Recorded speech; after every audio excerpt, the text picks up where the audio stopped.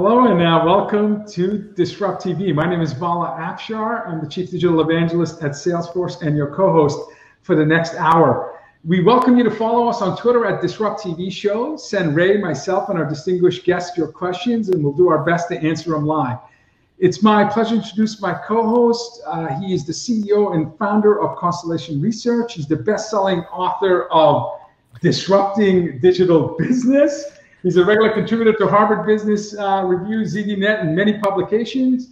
He's also a global sought-after keynote speaker, and in my humble opinion, one of the top futurists to follow on Twitter at RWANG0. Welcome, Ray Wang, to Disrupt TV. Hey, thanks a lot. I'm here with my awesome co-host, Vala Afshar. Thanks for the book. Always cracks me up. Vala is one of the top followers people follow for CIOs, CEOs, CMOs across the world. He's got his own book. He's on TV a lot. And more importantly, he's one of the most interesting people to follow, to learn from, and of course, to be inspired, especially in these times. But it's really not about us. This show is more about our guests, what they're here to share, and more importantly, how they share it, how their leadership, what they've been doing, and of course, really how they're inspiring others. So who do we have first as a guest today, Vala? And you talk about someone who millions of people follow. And it's our privilege to have Brian Solis, Global Innovation Evangelist at Salesforce, for our first guest. Brian is an eight-time best-selling author, international keynote speaker, and a digital anthropologist. His latest book, Life Scale, How to Live a More Creative, Productive, and Happy Life, is a must-read. It's on the top of my bookshelf every week. Forbes called Brian one of the more creative and brilliant business minds of our time. In his work at Salesforce, he humanizes emerging and disruptive trends to help leaders see new and more meaningful possibilities for digital transformation and innovation. He's a mentor and a friend. I go to him when I need to better understand complex topics. He's a must follow on Twitter at Brian Solis, BrianSolis.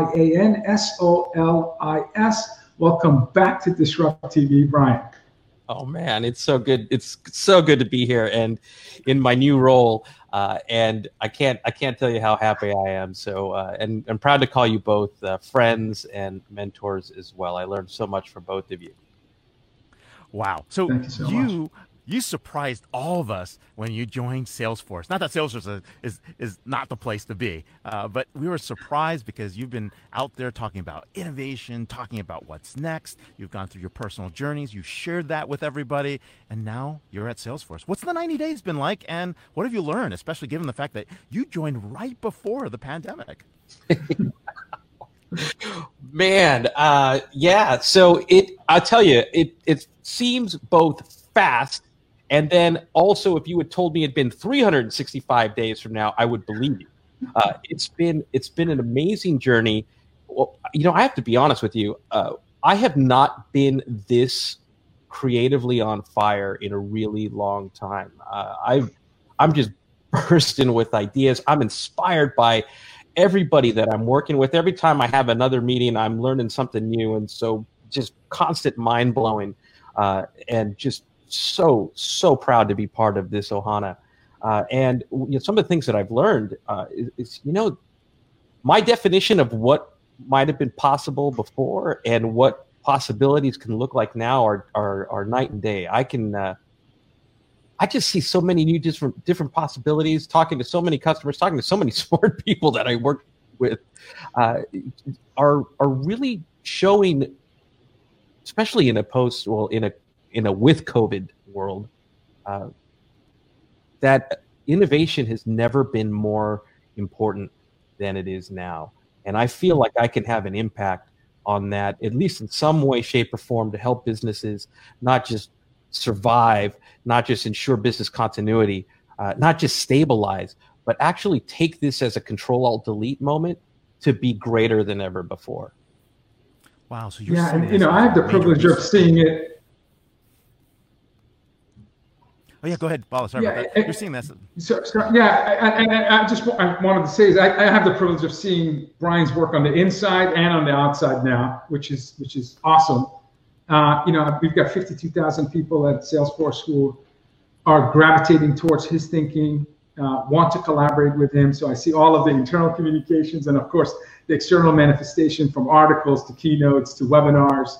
And this is a company that has always taken pride in being an innovator, being a trailblazer, and we've had external recognition in terms of our innovative thinking, being first to market on several dimensions.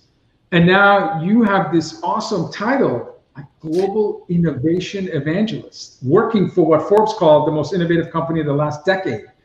So there's a lot of pressure there because you in many ways now represent what people want to know about the future of Salesforce. Why is innovation so important right now, given the seismic event that's a first time in a lifetime event that three of us and everyone that we know is experiencing right now? Yeah, it's not a title that I take lightly. When I first heard the title, I'll be completely honest with you, I grinned from ear to ear and felt so, I just felt so proud that you spend your whole career pushing boulders up hills and talking about what's possible and being denied a lot of times as just being sort of a dreamer. And it was just validating in many ways. And I think that's one of the reasons what just unlocked a lot of this creativity and inspiration is that I am this person at such an innovative company at such an incredible time. So I want to do great things. And so what that means is, we take a step back and let's kind of look at the nuance of what innovation itself means. Because I think what I've learned over the years is that a lot of times when organizations think about innovation, they naturally equate it to technology and technology adoption. So, for example, automation right now is one of the fastest growing technologies within the enterprise. But I don't know that it's necessarily being employed in innovative ways. I would say that in many cases it's being employed in iterative ways, and it's still important, but because it's new to an organization sees it as innovative, but when you look at it from the outside in, it's actually iterative. And the differences and the nuances are important because I believe both are necessary on parallel tracks moving forward. Iteration, for example, is taking new technologies and employing them in ways that improve existing processes, make it more efficient, scalable, and that also contributes to resilience. But when you look at innovation specifically, it is using new technologies to unlock new value. And in this time, it is so important to look at, for example, digital business model innovation, that we have a customer that is overnight much more digital than ever before. And with that comes a whole new set of expectations, preferences, beliefs, norms, and organizations have to iterate in order to scale and meet that demand, but also look at this and say, how is the customer changing? What new value can we introduce to them technologically, but also products and services and even brand? Absolutely. Yeah, no, it's a great point. And when you talk about this, right, innovation comes in different ways. You have incremental innovation, right? So people try to make things faster, better, cheaper. You have transformational innovation where you're going out, blowing out new business models. And then you're going out the other way where you're completely throwing out the book and starting something brand new. What are you seeing more of today? And you kind of hinted a little bit on, there's innovation happening at all different levels. But why are you seeing it happening? And more importantly, what are you seeing? Well, I've seen a lot of soul searching, which was, I think, sort of missing quite a bit. In fact, one of the things that I think was missing quite a bit in organizations to this point was just social science in general, which sort of understanding from whether it's anthropology, sociology, psychology. All of these things are probably more important than they've ever been before. So I'm seeing a lot of reflection as to, obviously we've got to fix what's broken. We have to support things that we didn't know were going to be so critical overnight. And this is sort of the reaction, or what I call the survive phase of the novel economy. But then there's this other opportunity as well to say, let's give this sense of innovation a purpose. Right? Maybe we could put a human face, a human name, and a human set of behaviors behind this. For example, the digital customer or the customer in general, and we can focus on the journey and see what's broken there, what isn't meeting their sort of expectations, what might push them away, and fix those, right? So iteration. And then look at where else are they going? What are the journeys and the experiences that they love so much? I don't care if it's B2C, B2B, whatever it is. And let's take those nuances, let's take those inputs, let's take those insights, and look where we could sprinkle some magic around the journey as well. So that way everything becomes a project, a measurable project, something that at a time where investments are going to be heavily scrutinized by the CFO, that we can see some time to value quickly, because one, it delivers immediate ROI, but two, it delivers longer term ROI, because we all know the value of a happy, loyal customer. Right, absolutely. You used a phrase, novel economy. So I want a better definition of what you mean when you say novel economy. I also, in the context of defining novel economy, we know that the customer experience has more layers of decision making. Is it a necessity in terms of investing or spending my discretionary income? Is it safe, and is it accessible? Like, I want to go to the movies today, but that's not an accessible option for me. And where there are stores that are open, I'm thinking about, is this relevant and is it safe? So you wrote a Fast Company post that said every company needs to be a digital health company, addressing that safety concern that will be top of mind for many consumers and buyers for many, many months to come. So describe the novel economy, and also can you expand on what it means to be a digital health company and why is it important? Yeah, I as you were saying that, I thought, I wrote that article, and then I saw that video going around about Las Vegas reopening and how. yeah. Clearly, some businesses are completely ignoring. The novel economy, and Vala, thank you for, you've been actually more so than you realize, very inspiring in my work at Salesforce from even before I started. The novel economy was something that I felt like, one, it was a big title to fill, but also it's the team that we sit on is also incredible. Just people that are around us are amazing. And I looked at my body of work coming into Salesforce, and I thought, a lot of this about innovation, a lot of about disruption, this is all so true, but through the lens of a global pandemic at a time where not just consumers or customers are disrupted, where we as human beings all feel a sense of fear and anxiety and stress. What could I do to influence and help people differently? And the first thing that struck me was that we looked at this as the new normal, and we described a moment of great disruption, a profound emotional just impact. Calling it the new normal didn't help inspire me to what I needed to do next. And so I thought about, what about these times really, really matter, and what do we need to do to move forward in a productive direction, not just a reactive direction. And it hit me that the novel coronavirus had so many parallels with business and markets and life in general, because novel itself means new and unusual. And when we talk about it in the form of a virus, it means that there's no playbook, there's no treatment, there's no vaccine, and there's very little to base our next steps on. So we're sort of learning as we go. And the same is true for when we were hit with COVID-19, there was no playbook. There was no best practice or case studies to follow. There's no business vaccine.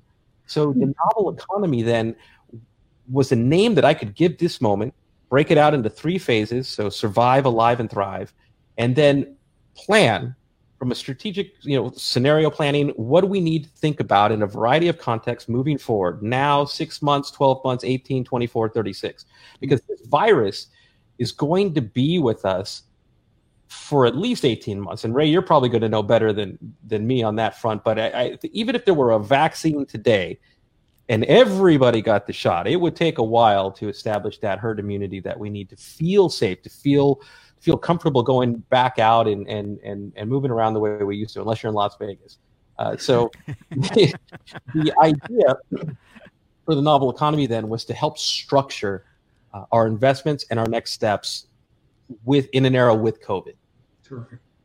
Oh, and then the digital health company thing. Sorry, I'll be real quick. That idea was, we have to be safe. It's also interestingly, it was inspired by our. I don't want to be too commercial, but at Salesforce, we rolled out an initiative called Work.com, and it's helping companies get back to work and to reopen their businesses. And I was so inspired by those ideas. I thought, well, what does that look like? Not just for employees, but also for customers. And it made me play out spatial design, right? So if we have to think about, how does the employee and a customer interact?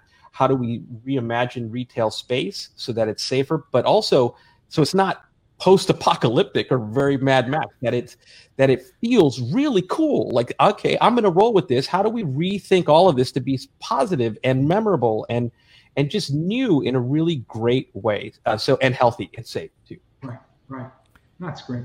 No, these are great points, right? And when we think about what's next and what's happening, one of the hottest areas is artificial intelligence. And along with artificial intelligence comes a lot of ethical issues, comes a lot of things that are required to help bring humans and machines closer together. So the question posed here is really, does every company need a AI futurist or a chief AI officer? Just like the way we talked about digital or the way we talked about innovation. It's another one of the ideas inspired by the stuff that we're doing here. So the Einstein team released some really incredible research. And I'm not going to pretend that I'm smart enough to understand everything that they were working on, but they released a research paper that introduced the concept of an AI economist. And the role of the AI economist was sort of in a game format to teach AI how to simulate a microeconomy in a way that could introduce fairer and more equal tax policies to citizens. And in their research, in comparison to other economic models that are widely adopted and used, they were able to introduce more equal and fair taxation policies, at least in this demonstration. And so it got me thinking, in a novel economy, and I make the argument, people could disagree, but I make the argument that as of March 1st, that's really when the meter starts. We could take all the data pre-March and just kind of set it aside. And we could look at how, and Val, I know you and I have talked about this. You could watch how people's shopping behavior is changed and continues to change in real time. In our global shopping index, we showed the last 15 days of March just had a 41% adoption rate of digital shopping, which was huge. And so you know that this is going to play out differently. So the idea was, could we build an AI futurist at the C-suite to take this data that's spilling out after March 1st and continuing to change as behaviors change in real time to help identify patterns that could instruct or give insights to essentially an executive team that does not have experience navigating a global pandemic and help guide their strategies from a business standpoint, from an internal standpoint, to be more competitive right now and in real time. Yeah, I totally agree with you. Andrew Ng, who's the Baidu chief AI officer and founder of Coursera, for years has talked about the importance of having someone in that leadership position. Obviously, at my company, our company, we have Richard Socher, and Dr. Socher teaches at Stanford. He's probably top 10 NLP experts in the world. So we have somebody guiding our 500 plus data scientists to figure out how to make our applications smarter and better. So I'm with you. To me, I view machine learning and AI technologies as electricity for the 21st century. So you do need someone who really can, and Ray really touched the most important part of it, is the ethical use of AI. And we have an ethical officer who works hand in glove with Richard, Paula Goldman and Richard Socher. So, it's going to challenge companies. And you saw what the announcements with Facebook and Microsoft, IBM, in terms of facial recognition software, suspension or delays using the technology, because given the race crisis we have now, technology companies realize that, some of the technology may not be used for, may not be used for betterment of society. So until we can identify those biases, algorithms are just our beliefs codified.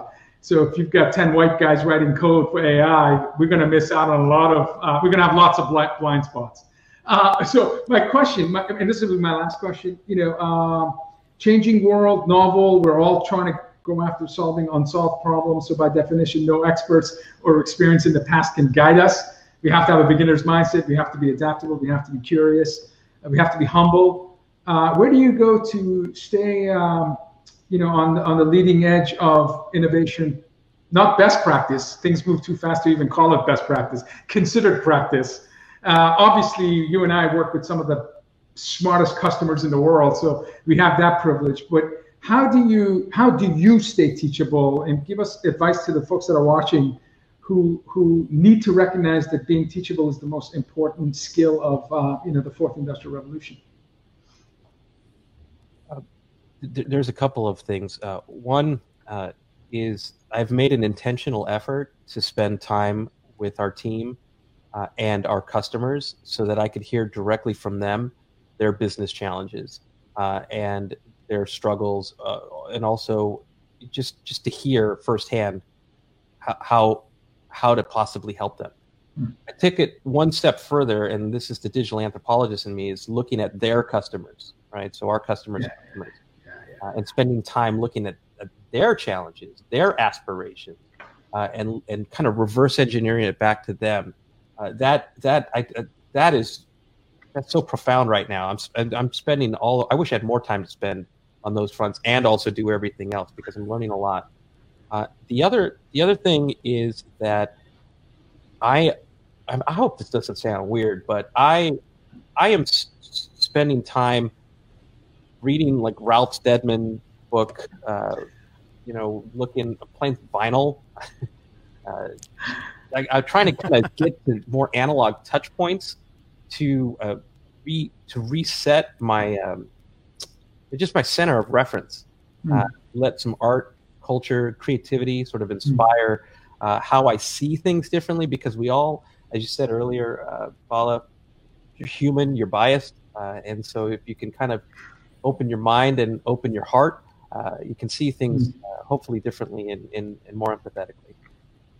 Hey, thanks a lot, Brian. We are here with Brian Solis, Global Innovation Evangelist at Salesforce. And of course, his Twitter handle is Brian Solis, one of the early South by Southwest Twitter social media adopters, innovation individual, and of course, walking us through Life Scale, an awesome book. If you haven't read it, definitely take a look at that. And of course, thanks a lot for being on the show, Brian. And I will see you maybe somewhere next week. So. Yes. Thank you, Brian. Thank you, friend. What an extraordinary person. For whatever reason, Ray, you and I gravitate towards people that are not just smart. Smart isn't good enough for us. They have to be smart and kind, and that describes our last guest and certainly our next guest. It's a privilege for Ray and I to have Matthew Halliday, co-founder and senior vice president of product strategy at Incorda, as our next guest. Matthew is a data analytics expert and enterprise product leader with over 20 years of experience developing products and taking the market. So it's from user experience to putting the science and art into delivering a beautiful product to market. Matthew co-founded Incorda in 2013, and he served in several roles across the company. He's an artist at heart. Anybody who knows Matthew can agree with that. He's drawn to technology in much the same way he's drawn to music and design, with a passion and vision that he brings to his work every day. You can see that in his social feed as well. I mean, he's a soulful individual. Matthew frequently writes about data, leadership, product design, and presentation techniques. On his blog, I definitely want you to check his blog, layerdelay.com, layerdelay.com.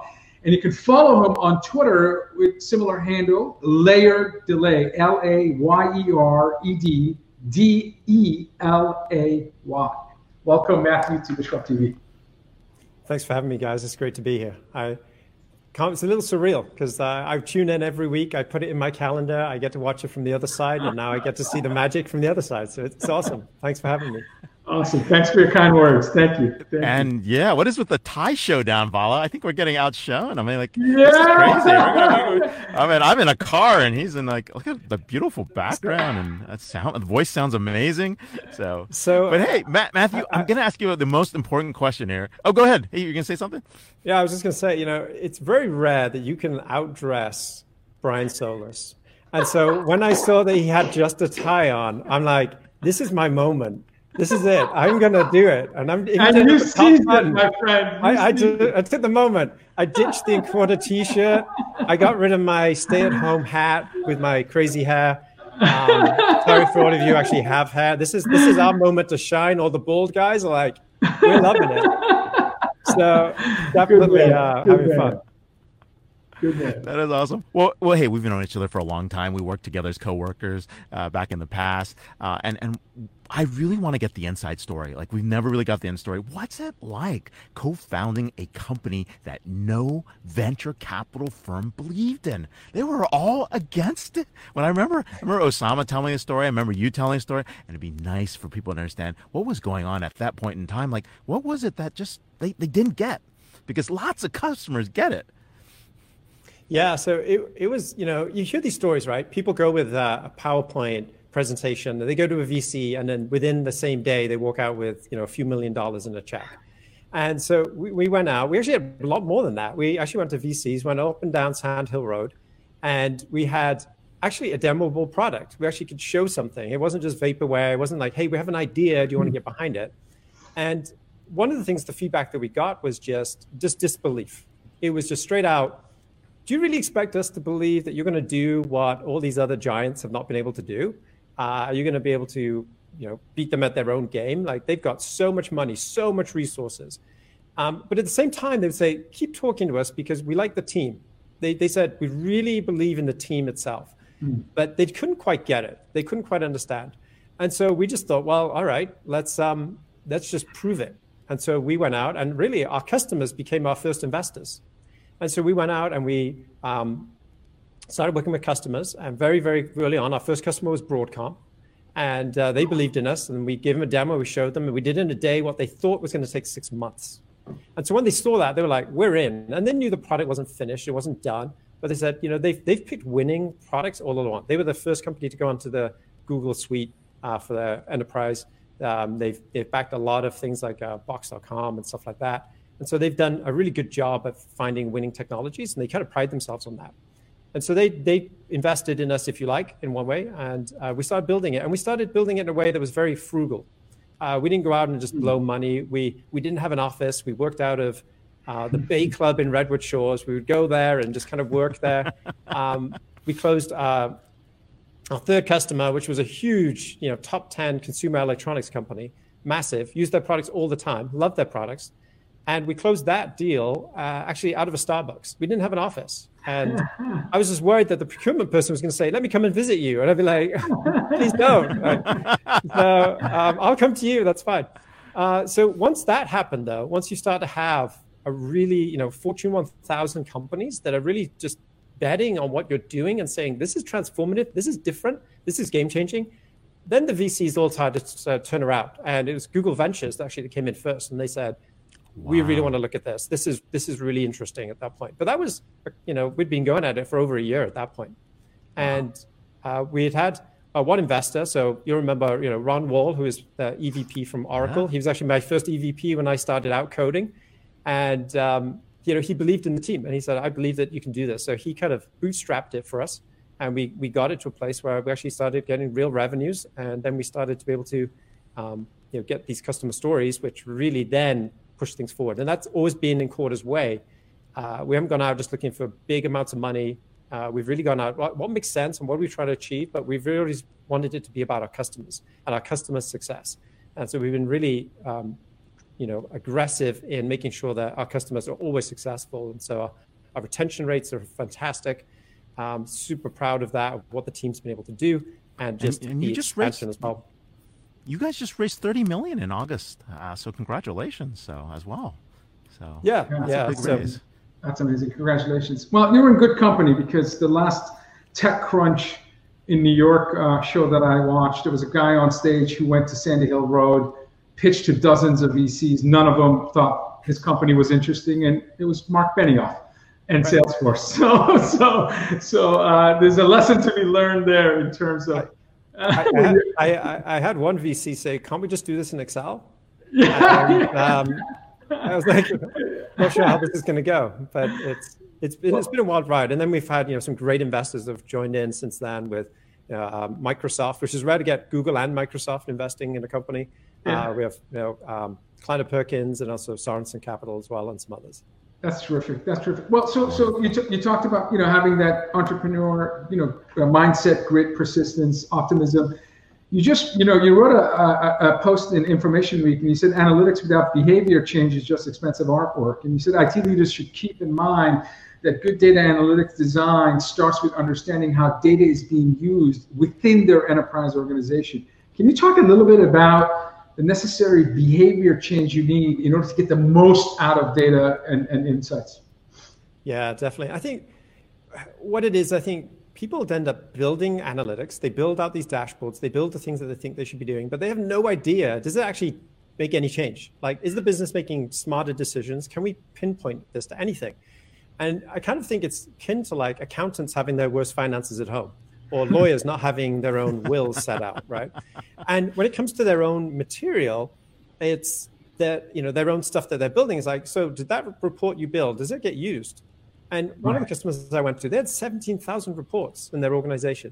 And they said, we're looking for a solution that can move these 17,000 analytical reports. I'm like, 17,000? How many are run on a monthly basis? How many are run on a daily basis? And nobody knew.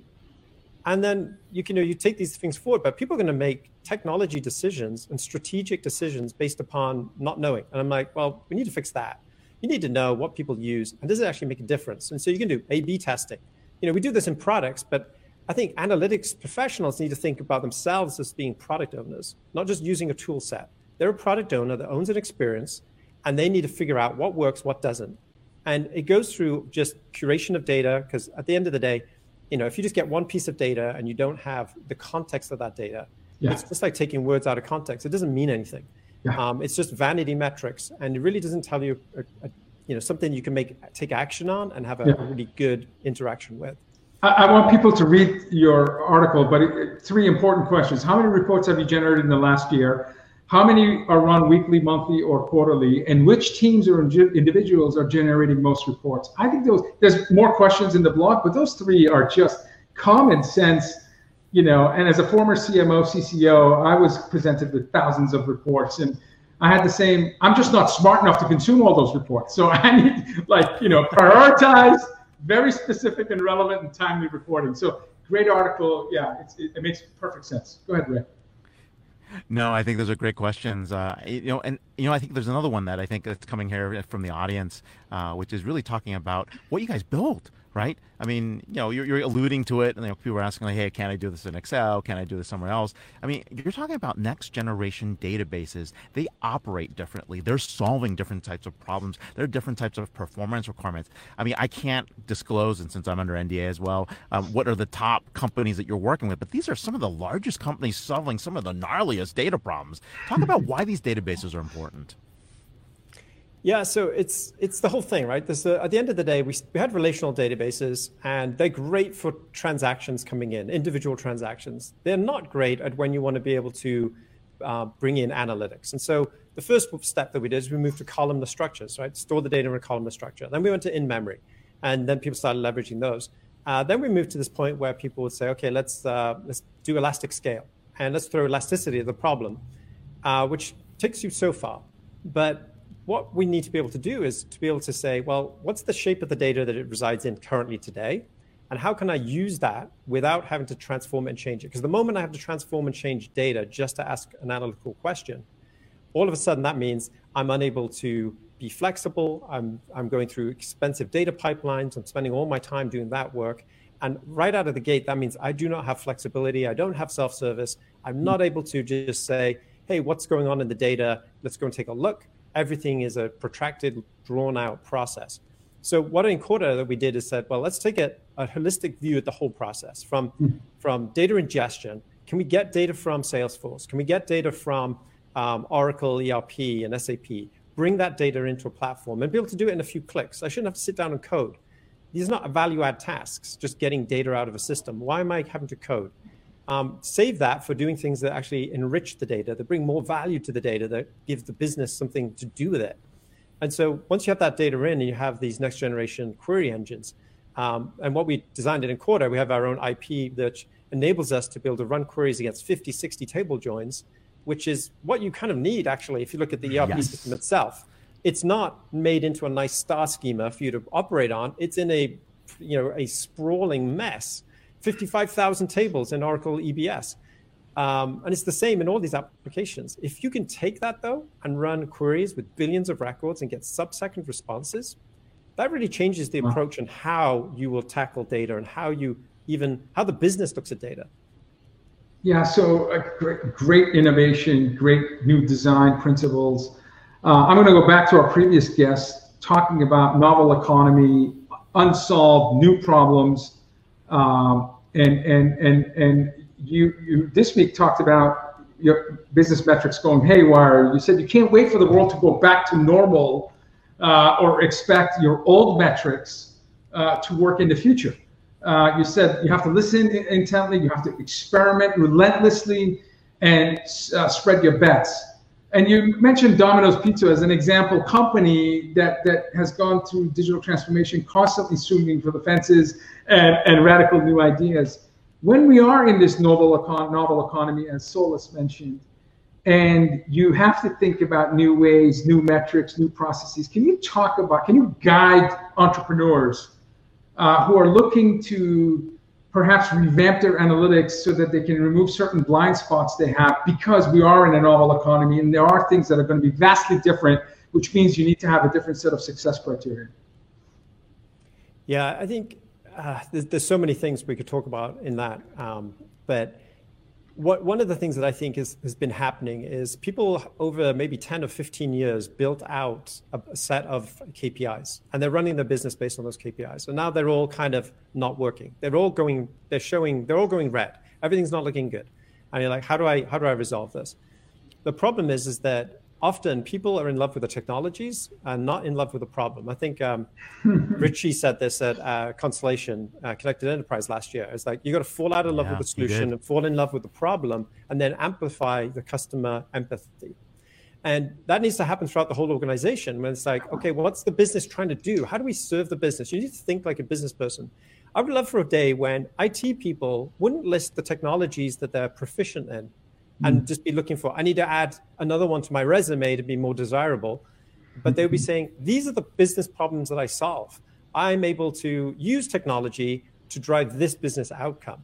When they start thinking that way, you start to look at the problems differently versus here's the technology, or what else do I need to bring in? And we get so much into this hobbyist mindset that we're really just love to tinker and play. It was like, my brother loved building computers and he just loved dealing with jumper settings and drivers. And I'm like, screw that. I want to do something with a computer. I want to make music.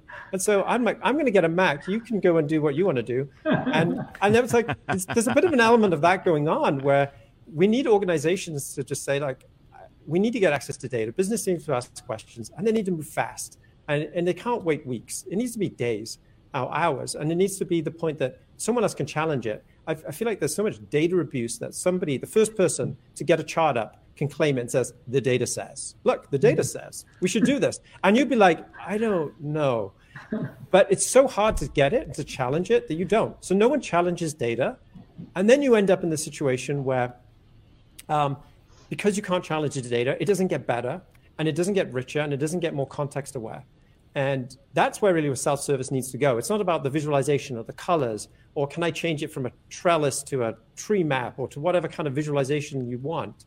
It's about, can I serve the data and get access to the data in a way that serves the business outcomes? And can I measure those? And that's what I need to be thinking about. And that's really what self-service needs to get to. Yeah, absolutely. And one final comment is that, all three of us are working hard to become better storytellers. And I think it was Brené Brown who said, stories are data with a soul. And I give you an example. My son heard, 40 million plus people out of work. And he's asking me, what does that mean, Dad, 40 million? It's a big number. I'm like, what it means is we now know family member, friends, and former colleagues who are without a job as a result of the pandemic. The number is so big that every one of us now knows somebody, and that resonated. So I appreciate the fact that you write and you express your beliefs and guiding principles in stories that don't just rely on data, but use data to support your thesis. And I think that's super important. Data alone may not allow you to convince others and create a movement or change. You need to have stories supported by data. Yeah, I feel like it's with data, the danger is you develop in an ivory tower, and it's a way to take you away from the very people you need to serve, and you lose empathy, you don't understand, and you still have to do the hard work. I believe that data is useful, but I don't think it's useful when you actually do the hard work of understanding cultures, understanding people. And there's probably people who are here that say, oh, I don't know anyone who's been let go. I don't know anyone's out of work. And that's part of the problem, because some people are living in such a bubble that they think the world looks like this. And so, for example, like when we do UX labs, we look for people who don't live in the Bay Area. I don't want someone who's in the Bay Area looking at products, because I don't want a product that can only be used in the Bay Area. But that thinking kind of just keeps going that way. And we need to challenge and pull these things down. Bravo. Hey, real quick, I mean, this is coming from the audience, coming on Twitter. This is a question that people ask me to ask you. So what's up with this K-pop interest, Korean pop, folks, for who don't understand, and all those Michelin star rated Korean food pics? And this question is not coming from Theo. But anyways, my point being is, what's going on? What's going down here? You eat well. You eat really well. Yeah, I'll be honest, right? The first thing is that I don't eat like that every single day. Some meals are simple. Last night I just threw out oatmeal for the kids. I'm saying, you know what, you're having oatmeal. I'm sorry. And they're like, they love it. And they're like, this is great. So it's not always that, but just keeping it real. I flip the question and say, why is the rest of the world is into K-pop? They're bigger than the Beatles. Where are you guys? Like, I don't get it. And so for one is like trying to understand it. And at first, I got into it a long time ago, maybe like early 2000s. And it's been interesting to watch this progression. Growing up in the UK, Britpop, pop music, and that kind of went away. And I think a lot of the producers actually went to Korea and started producing Korean. The whole stock Aiken Waterman crew showed up in Korea. Right. And so it's like it continued. And they've just got really good at it. And they're amazing marketers. I was just thinking the other day, it's like, I was listening to a Blackpink song, and I knew it was Blackpink because, one, I know the song, but two, they tell you it's a Blackpink song. Like, how many bands actually advertise their name in the song? Like, they'll say Blackpink in your area, and you're like, oh, it's a Blackpink song. So it's, awesome. They're geniuses at it. Very cool. All right, well, we got to run. I know people wanted to know. We are here with Matthew Holliday, co-founder and SVP of Product Strategy for Inquarta. Check out their database. Pretty wild. His Twitter handle, @LayeredDelay, LayeredDelay. Thank you, Matthew, for being on the show, and hope to see you soon. Thanks, guys. Thank you. Thank you, Matthew. Terrific, really smart guy, and doing really great work. And talking about doing great work and super smart, our last guest, episode 194, Nicole France, Vice President and Analyst at Constellation Research. Nicole's research examines the relationship between sales, marketing, customer engagement, and how to make it work more effectively. With over 20 years of experience in both technology as a technology analyst and marketeer, Nicole has a unique perspective on both trends and practicalities of effective customer engagement. You can follow Nicole on Twitter at LNFrance, LNFRANCE. Welcome back, Nicole, to Disrupt TV. Thanks so much, Vala and Ray. It's great to be on here, and it's also great to be here with two friends, Brian and Matthew as well. It's only too bad we don't get to be on at the same time. That's true. We can make that happen. No, just surprise. But hey, no, thank you so much for hopping in. And, we really wanted to catch up, right? The last time we were catching up, it was pre-pandemic. It was what people call BC, right? And we're now in the world of AC, and what do we do? And so the question is, what's happened? What's changed? How's customer experience shifting in that post-pandemic world? Well, it's interesting because I think there are a lot of connections to what both Brian and Matthew were talking about as well. But at a high level, I think what is clear is everybody is dealing with totally different circumstances, right? And we're now far enough into this thing. We're past the actual crisis mode where everybody is just trying to scramble to find something that works and find enough duct tape to keep everything going, right? And we're now realizing that we're still quite some way away from post-pandemic, right? We're going to be in this thing for a while, and it is strange and it's unusual, but it is persistent. So we have to find some norm for how we operate. And I think that there are really two things that are for certain, right? One is whatever we were doing before the pandemic is not what we're going to do once it's over. And how we navigate the here and now is going to have a huge influence on whether we're successful when we get to that point where this is over. So the thing for me is when we look at customer experience, customer relationships, customer interaction and engagement, all of these parameters on both sides are changing, right? Massive changes with customers, whether we're talking about consumers or a business-to-business construct, or what's happening on the side of the sellers too, right? Like we are all in the situation where we're working from places we might not have expected to be, or even if we are, we're also doing that in a way that was not the way it used to be, right? So many parameters changing, and I think and Brian touched on this as well.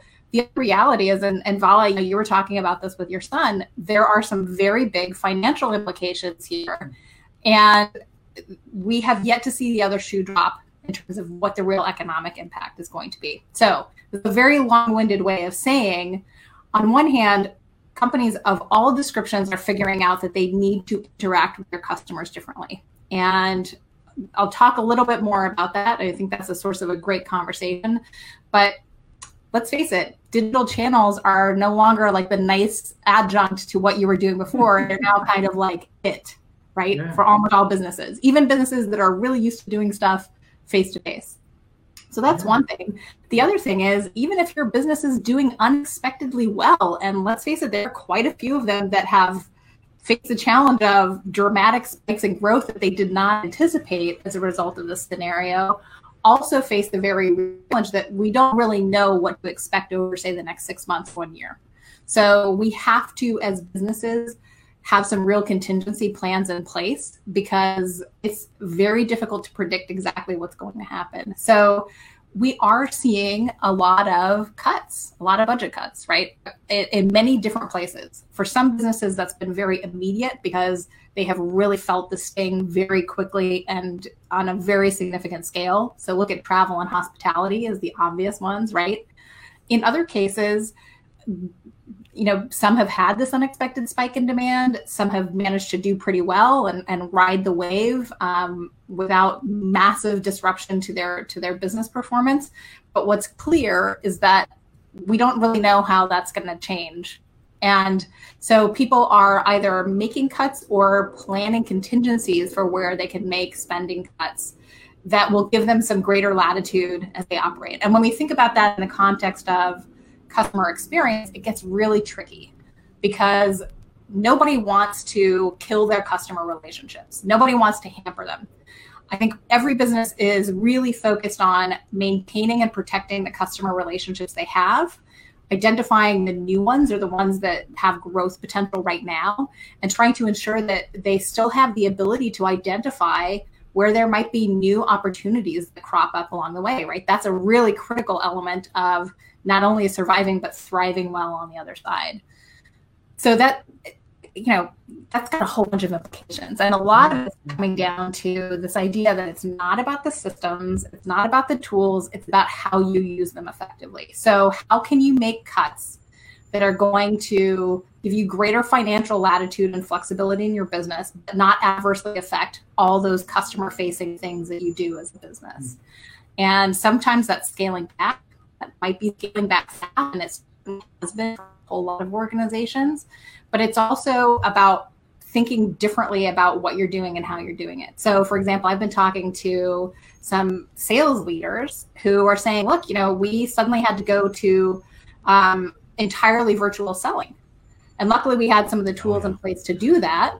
But what it means is the way we think about what our salespeople's jobs are and how we manage them has also had to shift very, very quickly. Yeah. So fewer salespeople, more territories, but a different management style, different communication style, and a different understanding for what that actual sales process looks like with the customer.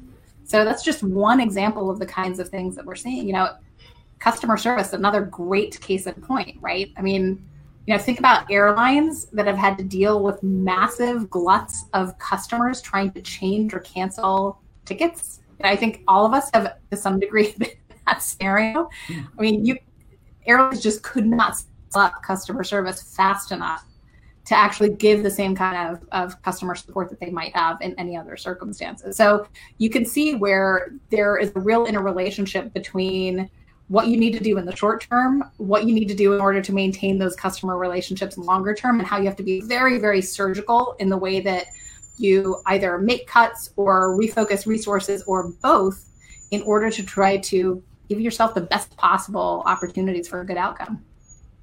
Yeah, no, it's so many great points. You brought up so many great points. You know, we developed a pandemic playbook at my company, and there's a stabilization, reopening, and growth phase that our scenario planning says could be 18 months to 3 years long. Yep. Before you can get to the, for example, the growth phase. Now, we had some of the most important business leaders of the biggest companies in the world on the show in the last couple of weeks. President of Wipro, chief executive of Accenture, and both of them agree that we've seen between 3 to 5 years of digital and cultural transformation in the last 3 months.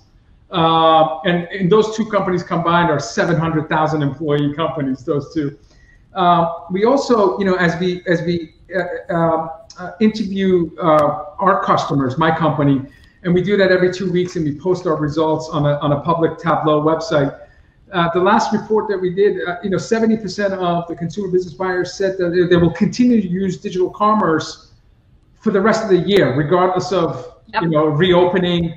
And that may mean that we've gone from 2019 at 16% of total commerce being digital to, I'm predicting, over 30% will be digital. So we've doubled. So that's like 10 years of. Should we pick up on Vala's estimate there? Yeah, no, well, yeah. So that's my. I'm not a futurist. I don't pretend, but that's my So prediction. you were saying going from 30% digital to you got cut off at the next part. Going from 16% to 30, like literally, 30, yeah. literally No, doubling in a course of 3-4 months. So my question to you, Yeah. given the velocity, both speed and direction change, again, these business leaders are telling us 5 years of transformation in 3 months. What skills do like CX professionals need to have in order to stay relevant, knowing that this is uncharted territory? Like what experience you had about the past may not be what's going to help you guide your business to the future. So what are some of the skills that you know? It's an interesting question, Val, because I do think that actually, to be the contrarian here, I think a whole lot of skills that, you know, CX professionals, let's call it, are people whose priority is understanding customers and anticipating their needs, right? There are some very basic fundamentals that people who have a knack for doing that and people who have responsibility for it have always been good at doing. And I think those things continue and in fact become even more important than they have been before, because the issue here is not so much that those go away, it's that the means that we use to identify and understand the key trends and the channels that we use to communicate effectively with our customers are shifting. And, you know, it's not even that they're necessarily new, right? Social media has been a pretty standard thing for about a decade here, if not more. Right. That doesn't mean companies are good at using it. And in fact, companies generally are actually pretty bad. Individuals are great, Yes. right? Yeah. So this is actually one of the really big challenges, and I would argue probably one of the biggest opportunities that companies have right now. And that's just rethinking and reinterpreting what the qualities and values and characteristics of their business are that they really want to convey through these channels more effectively. Because it's an adjunct. And to your point about commerce, you know, effectively doubling as a proportion of overall sales of any kind, I think we're past the point where any business can have its commerce, digital commerce arm be a completely separate part of the business from everything else. You can't operate effectively that way. And likewise, you can't operate effectively if you think of digital channels or social media as some like different set of customers or some, different set of communications. They are very distinct and different. And I think we're now at the point where, precisely because we have had such a dramatic and very large scale shift in what our everyday lives look like professionally and personally, this is the time where we really have a huge opportunity to use those tools finally very effectively, because we can take what's innately unique, particularly to social media networks, and change the way that we communicate as a result of that. And that I think is incredibly powerful, right? Right. I just have a follow-up question because, I think that I see the U.S. clearly lags the rest of the world in terms of contactless payments. They do. We don't have transfers, but that's another story. Yeah. We don't have enough commerce. We didn't have enough investment in last mile delivery. We didn't have investments in curbside pickup or electronic order in-store pickup. Yep. I can think there's a number of things that we were laggards before the pandemic, and I would argue are drivers in terms of why there is economic failures in multiple sectors, from a restaurant to a big box store to you name it. So is it a failure of CX professionals to have the foresight to know contactless payments is removing friction, so we should invest that regardless of a health pandemic? It just seems like we're lagging as a country when you compare to other, for example, Eastern nations, on some real seamless, low friction digital ways of engaging with our customers. So what makes us think that the same folks that helped us be in a laggard position are going to help us in this now, not a nice to have, but must have business world that we're living now? Yeah, no, I think it's a very good question. I would say it depends on how you define a CX professional. Because I'd argue that the systemic obstacles that you're talking about there are not the creation or the byproduct of what people focused on customer experiences and customer relationships are dealing with. We're talking about some structural issues in finance systems, in clearing systems, in the basic technology infrastructure that companies consider core. And, that has a huge impact. And, there's a real interplay here.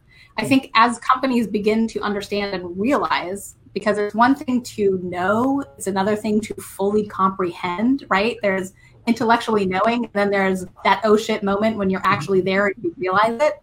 And I think that's where we are right now. So we can't solve those problems just by designing customer experiences, right? This is not a superficial issue. This is fundamentally a business operations issue. And it is, front to back, top to bottom, everywhere across the way, not just an enterprise or a company operates, but really increasingly the way industries work and some of the standards that allow those things, whether it's supply chains or payments, to actually happen. Sure, I agree. Well, you just blogged something very interesting, right? You were talking about how people should rethink enterprise software into 3 elements. Talk about those 3 elements and really about why and how that's going to change that level of understanding with different kinds of work employees are facing. Yeah, so let me start with a little bit of context to how I started thinking about this. One of the things that strikes me is we in the technology space talk and think a lot about the future of work, right? And it's almost always a very generic conversation. And what I've noticed in my focus on all things customer experiences, there are different pieces of that. There are different jobs, there are different roles, there are different individuals that have responsibility for particular pieces of that. And they have different needs, different contexts, different types of interactions with customers. And ultimately what that means is they're doing different kinds of work, right? And they have different requirements for how they are able to get that work done effectively. So, what a salesperson looks at in the morning and the way that they get their stuff done is not the same as what a customer service agent is doing. And they might be using a lot of similar things, but they need them in different ways, in different contexts, with a different level of urgency or immediacy, depending on what it is they're trying to do. Just as a couple of really basic examples.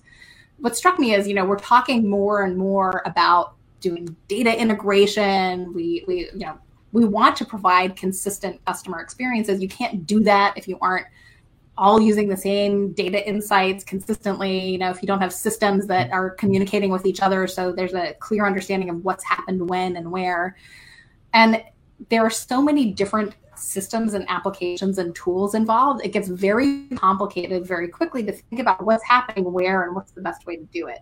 And we tend to have a very old school mindset. I mean, this is going back to my earliest days as an analyst looking at your system.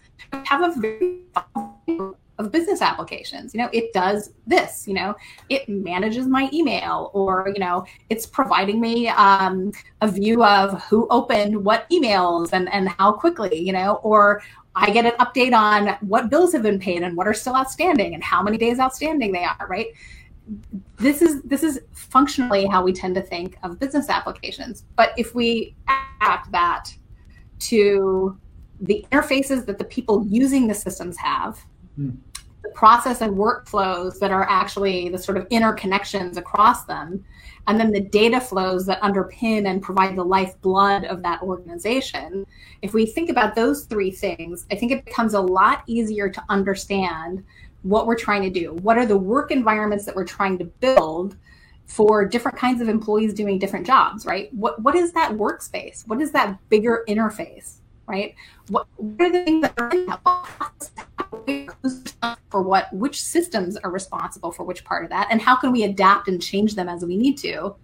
And crucially, not just what data elements sit where, but where do they need to go? And, Matthew was talking about this whole challenge of trying to transform data to do any analytics with it. It gets even more challenging when you're trying to automate process flows. You need to get those data elements from one system to another very quickly, right? So part of it don't want to automate it poorly. Part of it is just getting it done, right? Yeah. No, absolutely. And you don't want to automate it poorly and repeat it even more quickly, right? And no, the same shit faster is not better. No.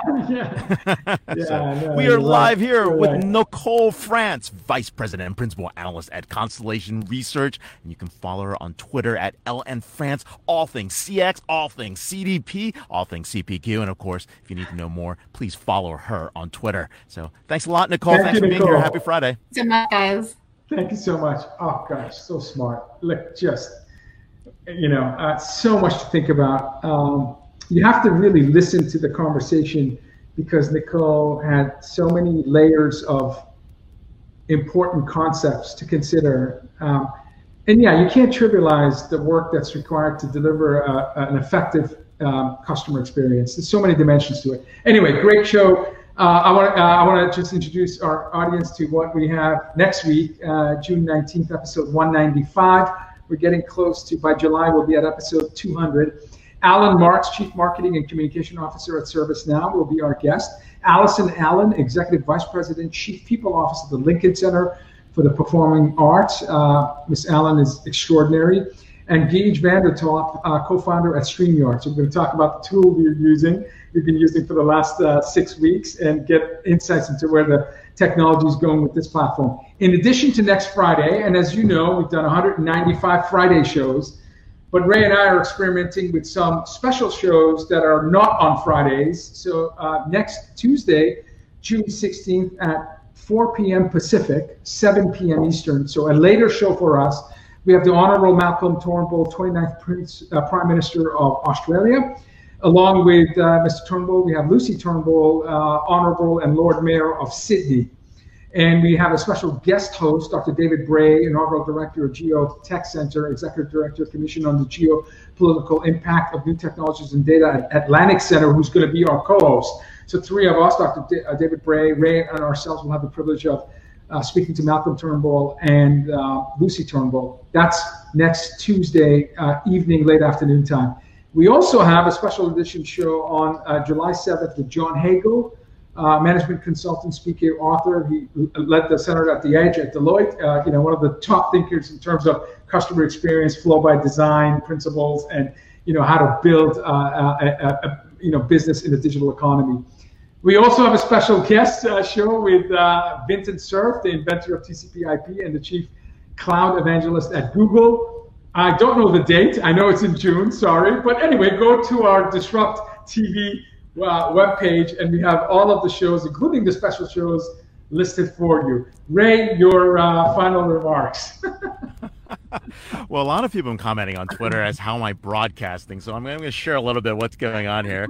I've got the mic hooked up to the steering wheel. We've got a little preamp here that's actually powering everything. It's all coming from the computer.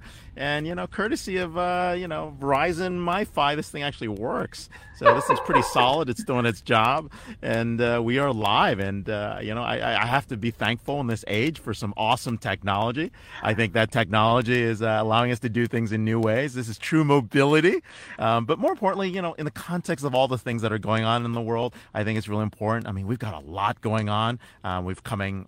Still in a pandemic. We've got some big issues around race. We've got big cultural stuff that's happening. We are under cyber war and cyber attack. Everyone's coming after us. If you noticed all the different things, and have some hope.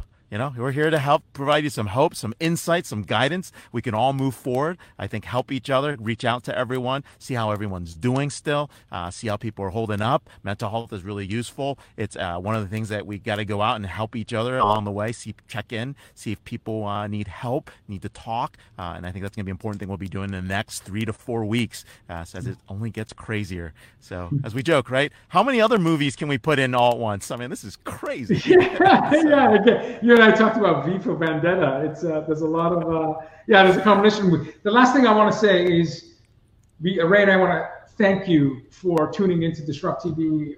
Over the last 4 weeks, over the last month, we're averaging 55,000 views of our show. 55,000 views of our show. The numbers are just staggering for Ray and I. And it's happening a lot after the show. We're getting thousands watching live. And, we just want to appreciate the connections. We really, the show doesn't exist without you guys. So really, we just want to thank you. Thank you.